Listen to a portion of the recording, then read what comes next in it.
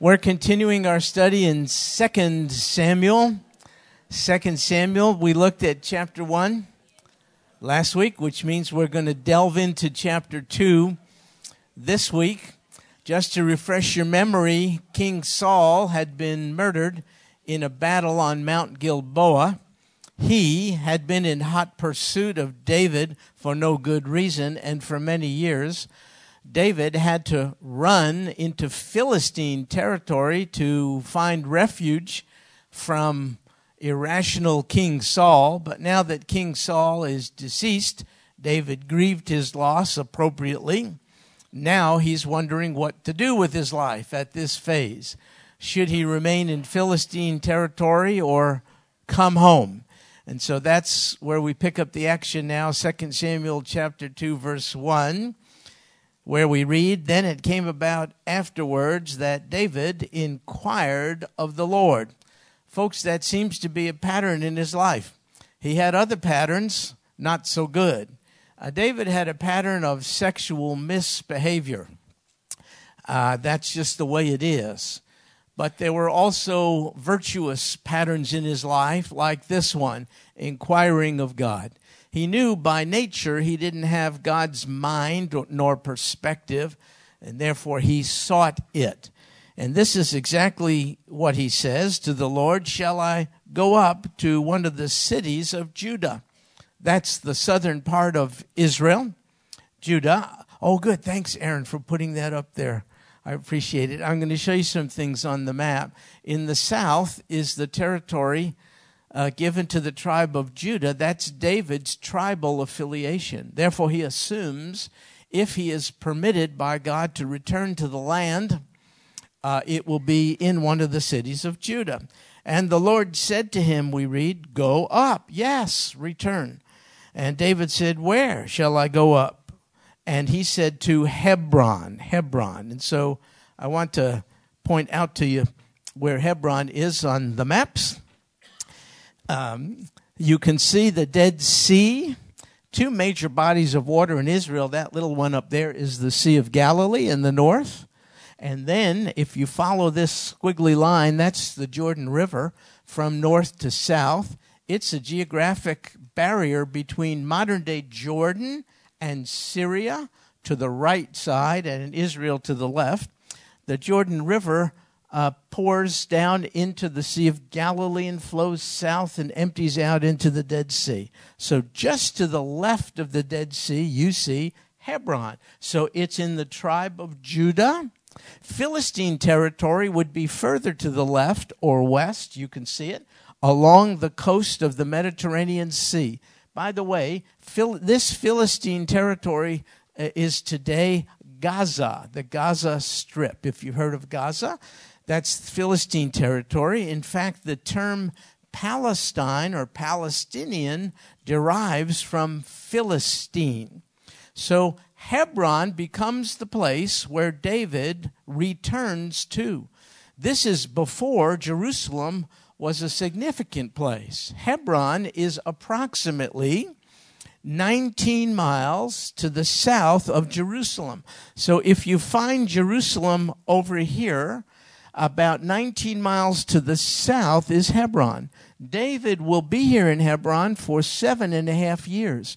It will be the place of his capital until he besieges Jerusalem, again, about 19 miles to the north, 7.5 years from now.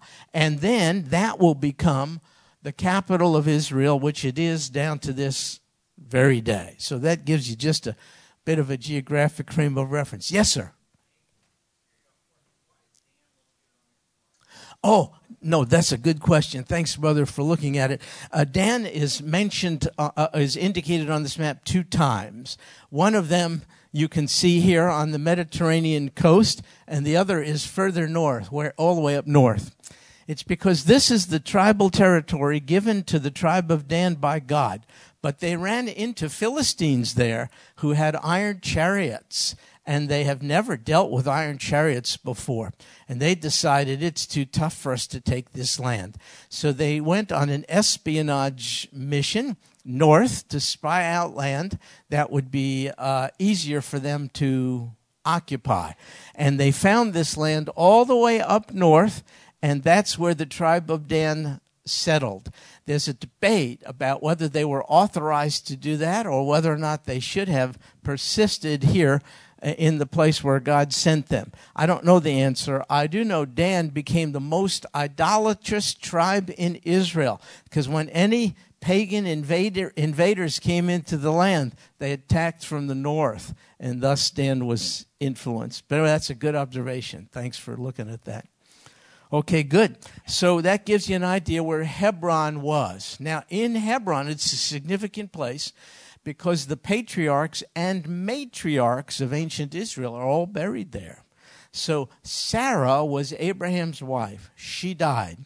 He looked for a place to bury her. He paid an extraordinary sum of money to the Hittite king. And so the first real estate Abraham possessed in the promised land was a place to bury his wife. It was kind of a symbol of permanence, meaning the Israelites are not going anywhere. This is their land. And so he bought this burial site in which Sarah was buried and in which Abraham later comes to be buried. So Abraham and Sarah, Isaac and Rebekah, Jacob and Leah are all buried there. The only matriarch who is not buried there is Rachel. She died on the way to Bethlehem and is buried there in Bethlehem. And so they're buried in Hebron in a place called the Cave of the Patriarchs. So Aaron, if you don't mind putting up the next slide.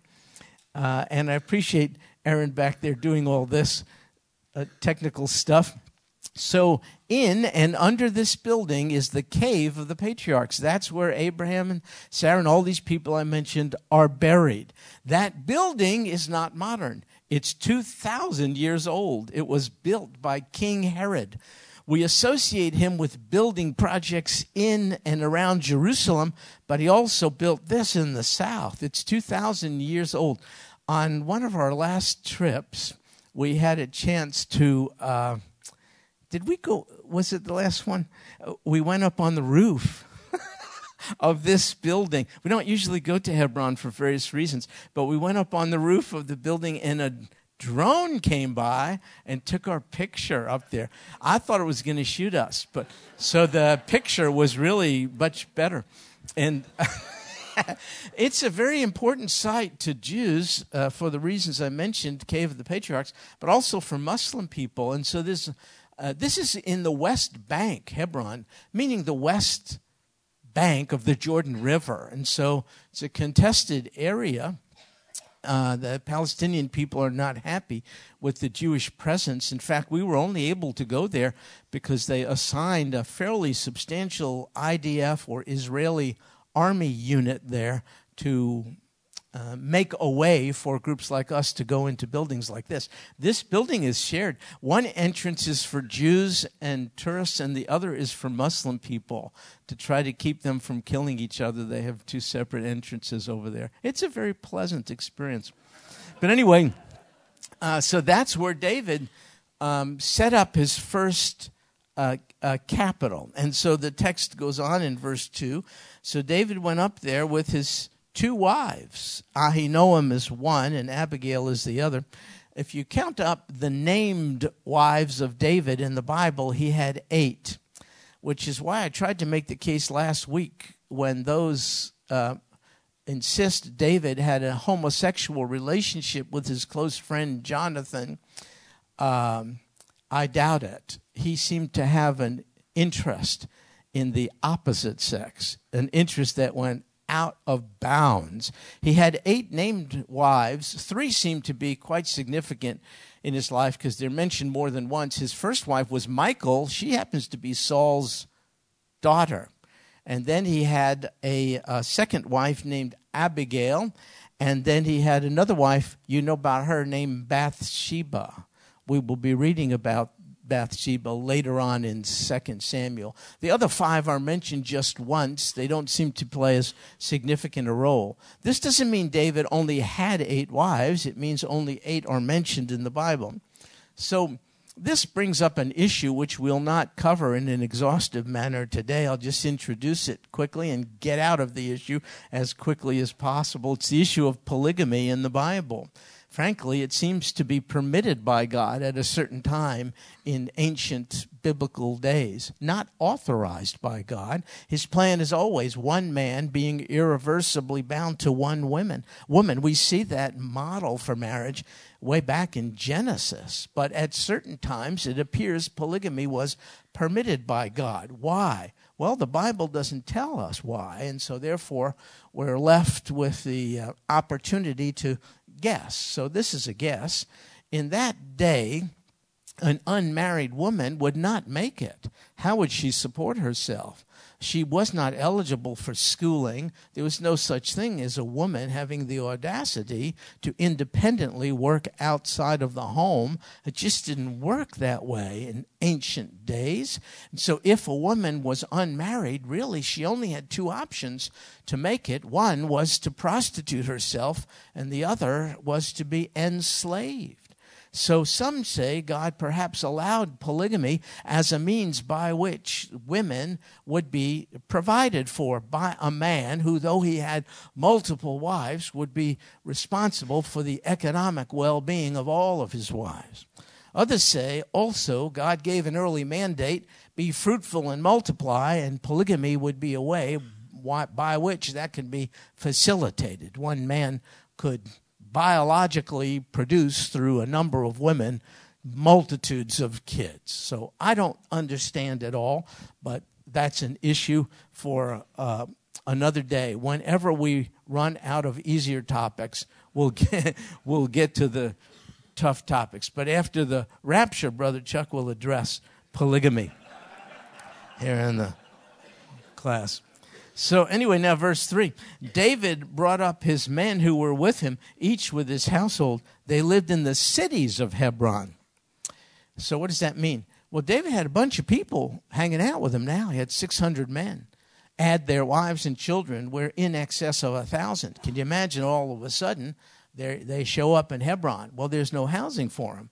And so they settled in the environs of in the villages and cities around the main city of Hebron. And what's going to happen is the men who really suffered in battle with David are now going to reap the rewards of him coming into his kingship. By the way, that's the way it will be for us. First, we're in the battle. It's kind of rough being alive today as a follower of the Lord Jesus, but don't despair. The best is yet to come. One day, by virtue of our union with him, we will reap the benefits of knowing the King of Kings, just as David's followers did. So verse 4, then the men of Judah came and there anointed David king over the house of Judah. Now, he's been designated as king of Israel, but that's, you'll see, an incremental thing. He doesn't come into it right away. For now, he's being anointed only as the king of one of the tribes, that is Judah, his own. David will be anointed king 3 times. The first was way back in 1 Samuel 16. We read there that God ordered Samuel, the then prophet, to anoint David with oil as the king of Israel. David then, way back, it's 15 years before what we're reading now. 15 years ago, David was anointed by Samuel as God's choice for the king of Israel. But 15 years have gone by. David, in that time, has had really nothing but time and trouble. Now he's anointed for the second time here in our text. And even here, he's not anointed as the king of the entirety of Israel, all the tribes. He's only anointed as king of the tribe of Judah. There will be a third anointing. I think it's in 2 Samuel chapter 5. I'm not sure. We'll get there eventually, where he will then be anointed as king of the totality of Israel. What's the point? Folks, his first anointing was 15 years ago. He's going to spend 7.5 years here in Hebron after the second anointing, before the third anointing when he becomes king. If you do the math, it shows that for over 20 years, David waited for the fulfillment of God's promise. That seems to be a theme not only in David's life, but in the lives of the men and women in Scripture. God makes a promise. He'll keep it, but in his time. Well, why does he make us wait? Why did he make David wait 21 years? Folks, waiting is apparently good for us. While we wait for we don't like it, but it's good for us. While we wait for the fulfillment of God's promise, things happen. One, we become more dependent on him. We hang on and we cling to him for blessing. Two, we hang out with one another, also waiting for his promises to be fulfilled. And three, we develop a hopeful expectation, a stronger desire for God to fulfill his promise. Listen, you and I are waiting for the return of Jesus Christ, and people have been waiting for it for a few thousand years. We're getting hungry for it. Aren't you hungry for the return of Christ? I mean, as you become, and I, increasingly immersed in an increasingly darkened world situation, don't we, the children of light, yearn for the return of Jesus, who is the light of the world? Well, why? Is God playing with us? Has he abandoned with us? No. He knows the waiting period is good for us, as it was for David. But there's something else that happens during the waiting period. Not only does God have blessing for us in the process, Satan moves in for the kill.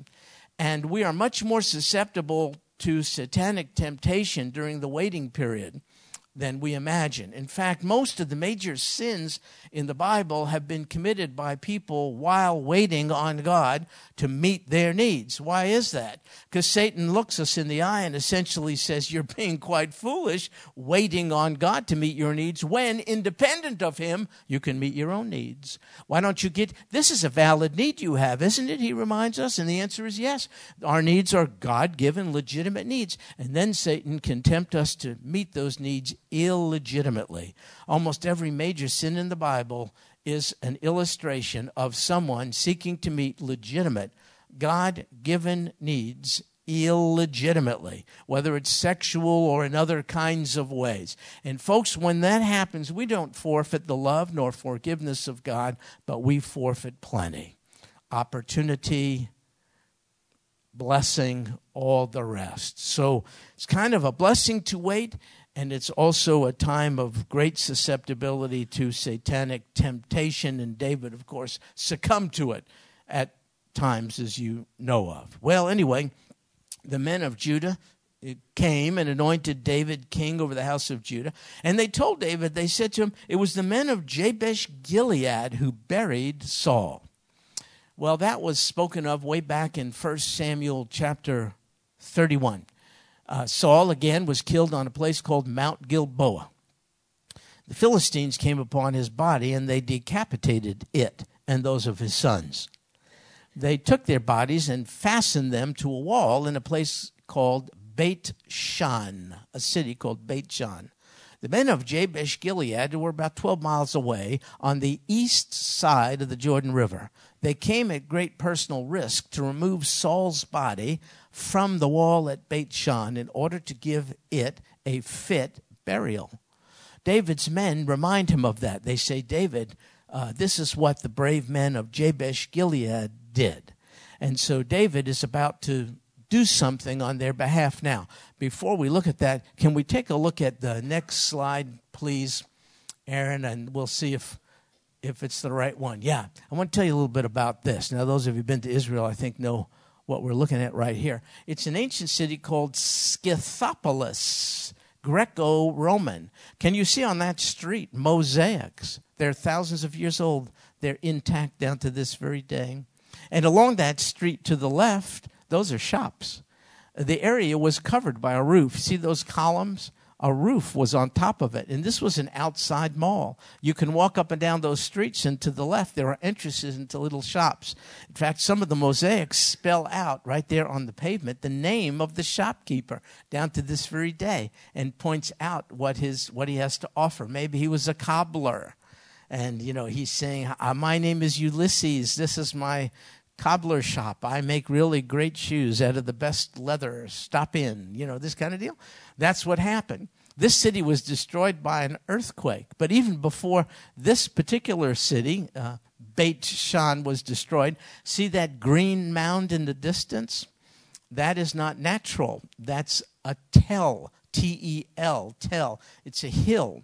And it came to pass as civilizations moved in, layer upon layer. A previous civilization either moved out or was conquered, and the conquering civilization built on top. Why not?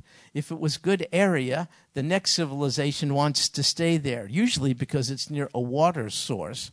And so if you did a cross-section of that hill or that tell, you might see 20 or more ancient civilizations, one on top of the other. How can you determine that many? By pottery finds.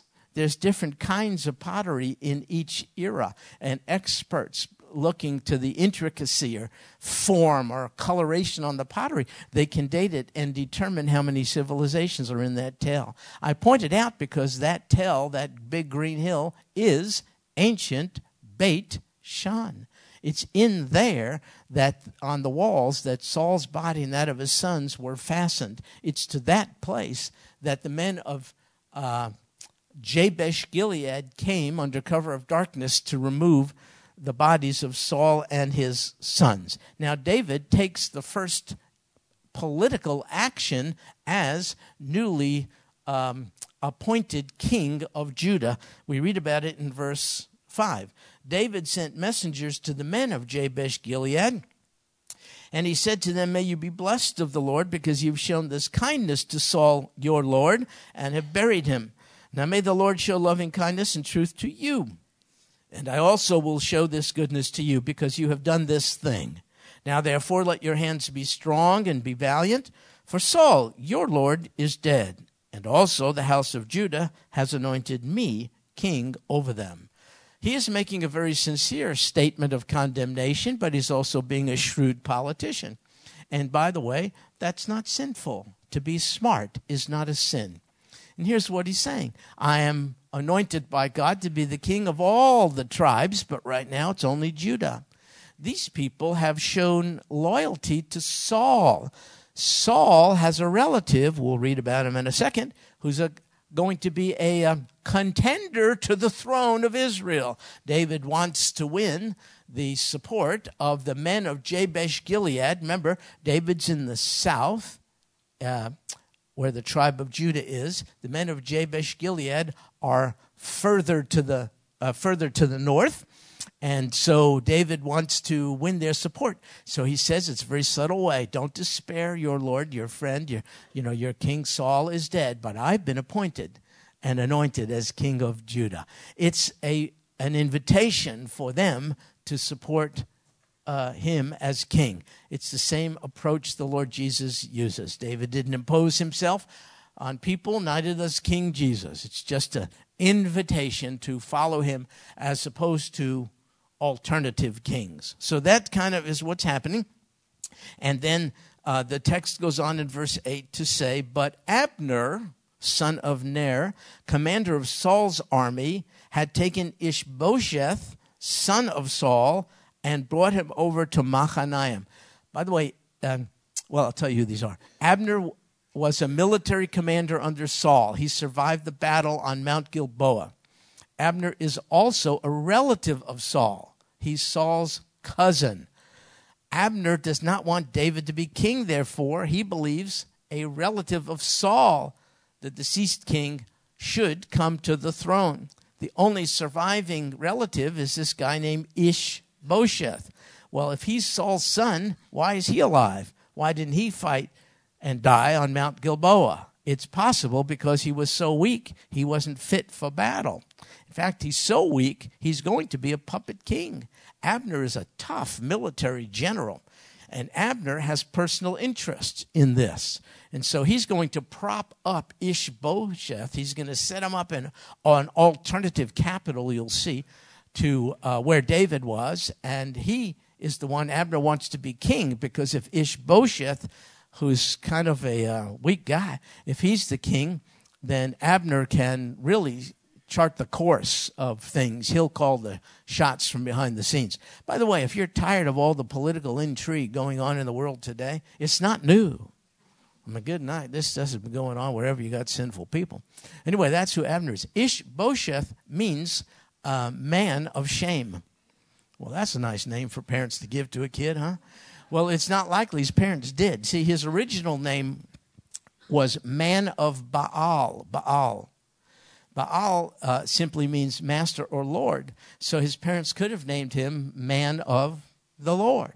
Later, Baal, however, came to be associated as the principal god of the Canaanites. And so it is thought that the name was changed because you don't want your kid to be named after some pagan god. And so it's thought not that his parents, but that some of the leaders in Israel, some of the priests, were disgusted with this whole deal, and they named him Ishbosheth, which means man of shame.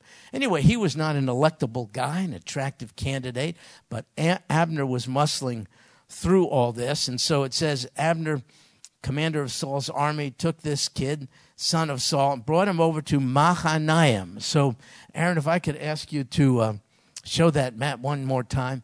I have a hard time finding Mahanaim, so... Oh, there it is. I see it.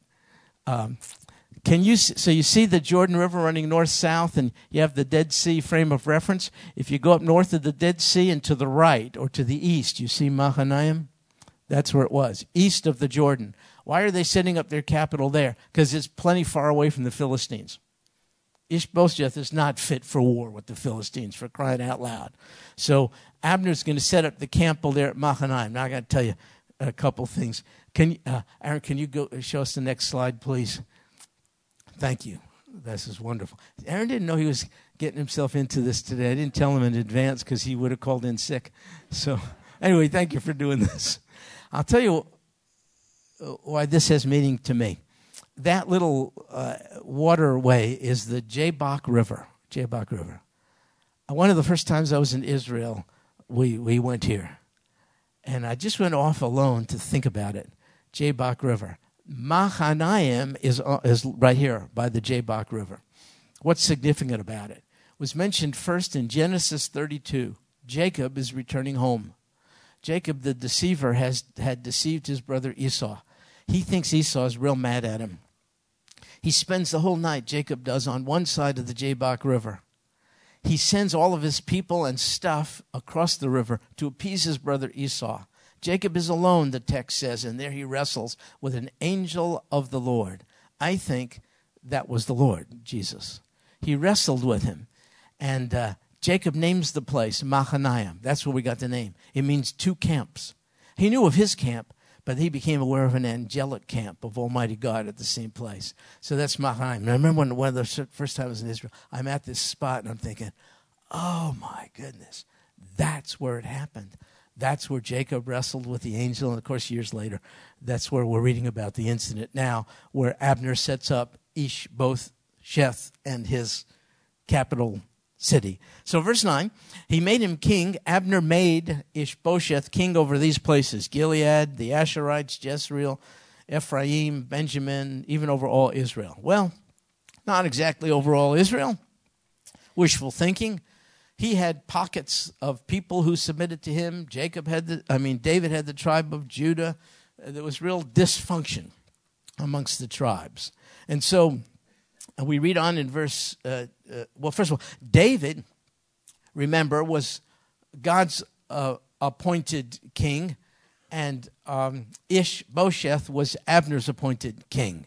God has his anointed king. By the way, Messiah means anointed one. Jesus is the Father's anointed one, and there are pretenders to the throne. Which one are you going to follow? And you see, the people in this day were faced with the same deal. They're going to follow God's anointed or somebody else.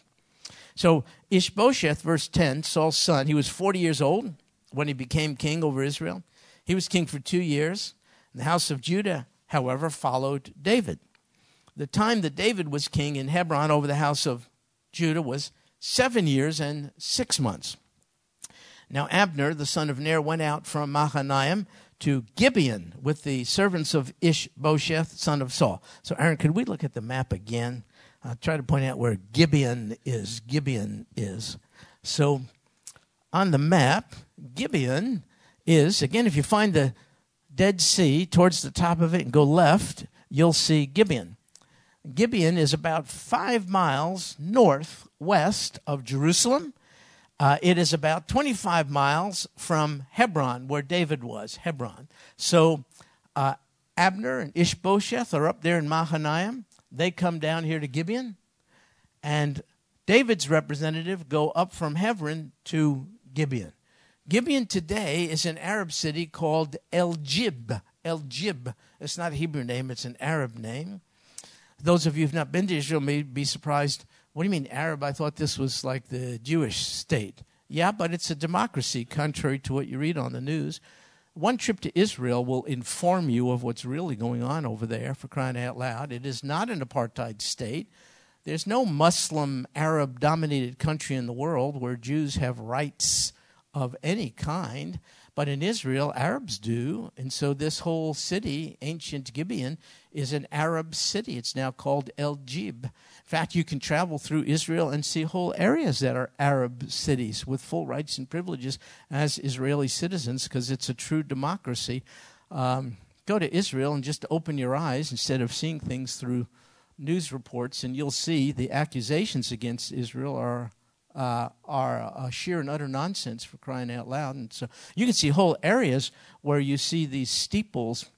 Those are mosques, and that's where the call to prayer to bow down to Mecca and worship Allah are sounded now electronically. It used to be a live voice. A person would crawl up and with a loud voice, but now it's electronically. In fact, sometimes it's so loud. We sometimes spend time in Jerusalem, and they blast the Muslim people blast the call to prayer so loudly you can't even hear yourself talk. Well, man, that doesn't look like an apartheid state to me. It looks like freedom of religion, even at a cost of inconveniencing those who are not Muslims. Anyway, El-Jib is now modern-day Gibeon. That's where the two forces meet together. And I would like to, and so it says in verse 13, Joab, son of Zeruiah. So Joab is David's military commander. It says he's the son of this Zeruiah. That's a lady. That's David's half-sister, which makes Joab David's nephew. Okay? Abner, opposing David, is Saul's cousin. Joab is David's nephew. And it says Joab and the servants of David, they went out and met them, the other side, by the pool of Gibeon, a water reservoir of some sort. And they sat down, if you can envision this, on one side of the pool and on the other side of the pool. Two opposing forces. Folks, it's like a civil war, north versus south. The folks in the north are on one side of this pool of Gibeon, and David's people are on the south side of it. By the way, archaeologists have found this. Aaron, could you show us? Oh, man, that guy's on the ball. Look at that. Scott did it? I'm shocked. Man, Scott, you're like a person. How'd you get my notes? Oh, okay. Nice. So archaeologists found this. Listen, it's a water cistern. And it's about 80 feet deep, and it's about 37 feet in diameter. There's about 79 steps that go down to it. This is carved out of the rock. It's not naturally occurring. People carved this out of it. On the bottom, there's water down to this very day. It is thought by archaeologists this is the pool at Gibeon that we are reading about here in 2 Samuel chapter 2. And here's what happens at this pool. Verse 14. Abner, he takes the initiative. He proposes something to Joab. He says, let's let the young men arise and have a contest before us. Joab said, let them rise. You know what that means? Instead of all-out war, let's just select some choice fighters from both sides, let them go at it, and whoever wins, wins the day. It's unusual, but it's kind of reminiscent of David and Goliath. Remember that? Philistines said, hey, send out one guy, we'll send out our guy. Whichever guy wins, that guy's people win the day. So that's kind of what's happening over here. And so Joab apparently goes for it. Verse 15, they arose and went over by count 12 for Benjamin and Ishbosheth, that's one side, son of Saul, 12 the servants of David. You got 24 guys. They're going to go at it, 12 on each side. Each one of them seized his opponent by the head and thrust his sword into his opponent's side. So they fell down together. Therefore, that place was called Helkath Hatzorim, which is in Gibeon. Crazy. Here's an artist's depiction of what perhaps went on. They grab the pairs of 12 go after each other, and you grab each other on the head, and then you stab each other. And so each couplet die at the same time. And so it was called, whatever it says here, Helkat Hatsurim, which means field of daggers or field of swords. But this did not end the conflict. It actually exacerbated it. Abner is outnumbered, and so here's what happens in verse 17. That day the battle was severe, and Abner and the men of Israel were beaten before the servants of David. And so the three sons of Zeruiah, this lady produced three boys. Joab, we mentioned, is one, and then he had brothers, Abishai and Asahel, so those are all David's nephews. But one of them, Asahel, we're told, was as swift-footed as one of the gazelles in the field, meaning he could run. He was fast. He was young, and he was really, really fast. Asahel, fast, but not so smart.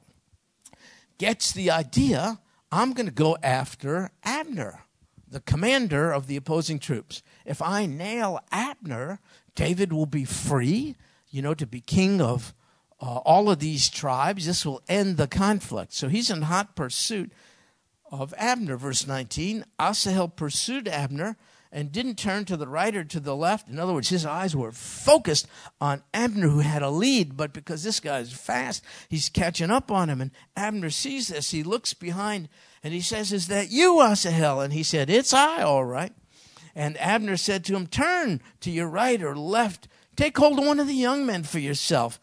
Take for yourself the spoil." Now, look at it, he says. If you're hungry for battle and victory, then why don't you just leave me alone? Why? Because he's a seasoned veteran, man. This guy has been in many wars. He's probably well decked out with weaponry that Asahel, stupid young kid, didn't bring with him. And so Abner is saying, why don't you stop and deal with someone your age, and then you can go back, take his weaponry and brag about it. And part of it is Abner doesn't want to kill this young, stupid kid. Why? Because his brother Joab will be mad and things will get worse. So Abner says to him, why don't you get someone else? But Asahel was not willing to turn aside from following him. Verse 22, Abner repeated again to him, "Turn aside from following me. Why should I strike you to the ground? It's a sure thing. This young kid, he's no match for Abner. How then could I lift up my face to your brother Joab?" That's what Abner says. However, Asahel, refused to turn aside, and therefore Abner struck him in the belly with the butt end of the spear so that the spear came out his back. So they carry spears, and you got the sharpened end by which you pierce through people. But the butt end of the spear was also somewhat sharpened so that you could put it in the ground and it could stand up and you can grab it real quick. Well, Asahel is so fast, all Abner had to do is slow down even more, stop, and hold his sword like this, and Asahel ran right into it, and that thing just pierced him right through, went right through him. In fact, it was so grotesque, the text says when people came upon Asahel, they just paused. They saw this young kid, he's just been pierced through, and they paused. They just stand still over his body. So verse 24, but Joab and Abishai pursued Abner. See, those are his brothers. The dead kid's brothers are pursuing Abner. And when the sun was going down, it's nighttime, they came to the hill of Ammah. We don't know exactly where it is. It's an elevated area near Gibeon, which is in front of Giah by the way of the wilderness of Gibeon. The sons of Benjamin gathered together behind Abner, became one band. They stood on top of a certain hill. Abner called across to Joab and said, "Shall the sword devour forever? Do you not know that it will be bitter in the end? How long will you refrain from telling the people to turn back from following their brothers?" Abner is proposing a cessation of hostilities. Now, one of the reasons I think he's motivated to do so is that he's losing. It's real easy for you to want peace when you're, about ready to be defeated. But it's a civil war, as I mentioned. Again, it's north versus south. Israelite is killing Israelite. Abner is trying to reason with Joab and saying, "Come on, how long are we going to do this stuff?" So Joab goes for it, verse 27. He says, as God lives, if you hadn't spoken, surely then the people would have gone away in the morning, each from following his brother. Now that can mean one of two things. Joab said to Abner, number one, if you didn't open up your big mouth at the pool of Gibeon to begin with and propose all this stuff, we wouldn't be in this mess. That's one possibility. The other is, if you didn't open up your mouth and propose peace, now there would be no peace. So you can put whatever construction you want on it. Now, verse 28, Joab blew the trumpet. Have you heard of the word shofar? Have you seen these? They're ram's horns. You blow these things. They're used for a lot of reasons. One is to give military signals. So Joab he doesn't actually blow it. You have a trumpet blower because it takes some skill to blow this thing. And man, it can carry across a valley and, from hill to hill. And that means Joab was telling his troops, stop fighting. So he blows the trumpet, and all the people halted and pursued Israel no longer, nor did they continue to fight anymore. Abner and his men then went through the Arabah, it's a desert area, all that night. So they crossed the Jordan, walking all morning, and came to Mahanaim. So Abner and the boys are going from this area. They're going to go north, and they're going to head back up to Mahanaim. Do you think we can see the map, Aaron, I promise, or Scott, one last time? Oh, okay, thanks, guys. So Abner and the boys are going from approximately this area, Gibeon, and they're going to go this way up to Mahanaim. It's 36 miles. It's hot. It's desert.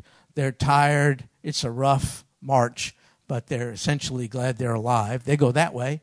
And then you'll see in just a second, Joab and the boys go also from this area. They go south down here to Hebron. First, they'll stop off at Bethlehem. Take a look at where Bethlehem is, because I'm going to mention something to you about it in just a second. Man, I'm getting my exercise today. Look at this. So the text goes on, verse 30. Then Joab returned from following Abner when he had gathered all the people together. 19 of David's servants besides Asahel were missing. In other words, David's forces lost 20 men, 20. But the servants of David had struck down many of Benjamin and Abner's men, so that 360 died. 20 versus 360. We call that a rout. You know what that is? That's a sign of things to come. David is, in fact, going to come into the throne as king of the entirety of Israel. And people should be getting the message now, but they seem not to be getting the message just yet. Incrementally, David will come to be king. Incrementally, Jesus will be recognized as king. Well, anyway, verse 32, last verse. They took up Asahel, remember, the young soldier who was pierced through. They took his body and they buried him in his father's tomb, which is in Bethlehem. So they went from the area of Gibeon, they went to Bethlehem. They buried this boy first, and then they went further south to Hebron. Then Joab and his men went all night until the day dawned at Hebron. So lots of conclusions we could arrive at from this text. Just if I could just offer one. As with King David, so with David's greater ancestor or son, King Jesus. The Father designated him as the anointed one, King of kings and Lord of lords. But only a minority of the world's population acknowledged that. We are some. But we are not many. Even through the millennia, it's always been a relatively small percentage of the world's population who have recognized God's choice of his anointed king, King Jesus. Even though King Jesus, like David, imposed himself on nobody, he woos people, he offers himself to them, still people are free to choose an alternative king rather than God's anointed. They can choose somebody else, just as people in the text did. Just as David ultimately will come to be king of Israel, as we will see, so too will the Lord Jesus. Now, we've not really seen him acknowledged as such today. In fact, people make fun of him, ignore him, bring shame upon his name, show disrespect to him, and all the rest. But I'm telling you, folks, incrementally, one step at a time, you will see King Jesus will come in to his throne as well.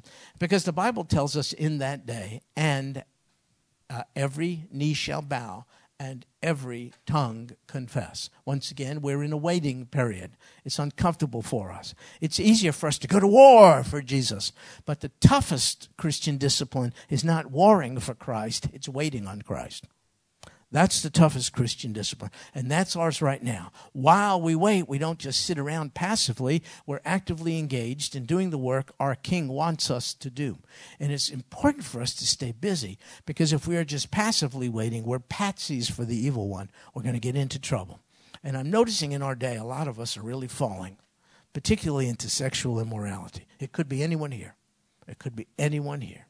Be careful during the waiting period. Jesus is on the horizon. We don't know when he's going to come. Be careful of date setters. We know of the reality of the return of Christ. We don't know specifically of the date. Don't buy books that intrigue you with complicated formulaic conclusions about his return. The Bible tells us we don't know, not even the Son, when he's going to return. Live with the reality of his return, but we don't know the precise time. That wouldn't be helpful to us. If we knew of his precise time, we wouldn't be developing our faith muscles now. We're exercising our faith muscles right now.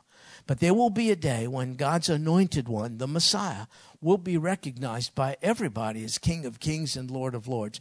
Far better to recognize him as such now than later, when it's too late to benefit from being in union with his kingdom.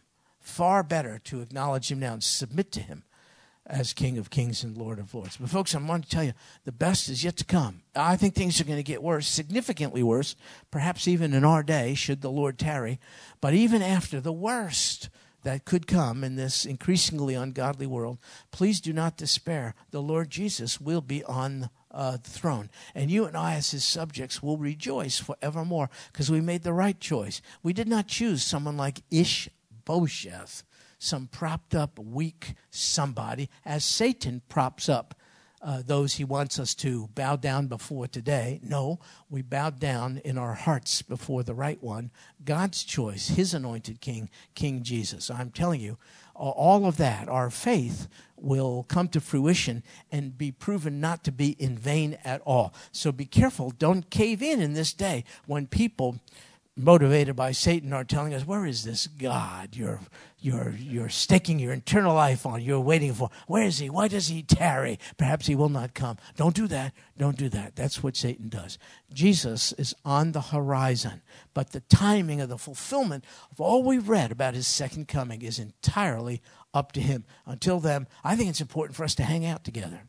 I've said this a million times. Church is a very frustrating reality. Church is. Why? Because we're all together and we get on each other oftentimes.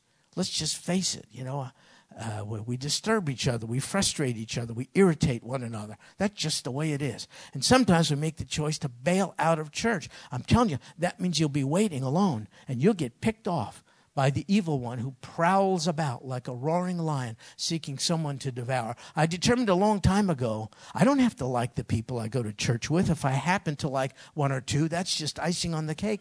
But it's not required at all. It's necessary that I hang out with like-minded people because we can help each other up while we wait for the return of our King. Don't bail out. Hang in there.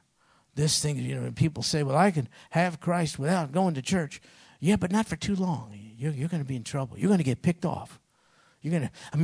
On some days when the last thing in the world I want to do is come to church, I will, by sheer force of will, I'll hear a song.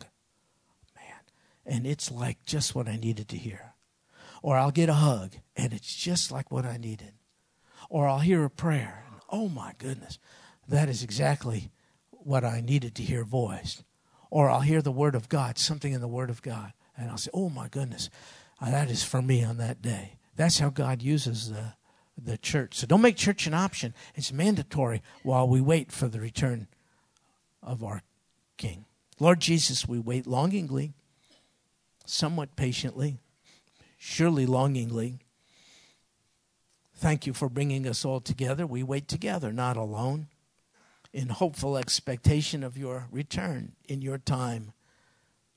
We really look forward to the time when no one needs any longer to be persuaded of who you are. The entirety of the human race will acknowledge you, some with joy, others with fear. Oh God, we are so grateful for those here who've been able by choice, not compulsion, to accept you as the Father's anointed, submitting to you now, therefore having the hopeful expectation of your return. Nothing to fear? Absolutely not. We look forward with great expectation to your return, when every knee shall bow and every tongue confess that you, Lord Jesus, you and you alone are Lord. We look forward to that day. In your name we pray. Amen. Well, God bless you, folks. We made it through an entire chapter once again. Lord willing, we'll see you next week.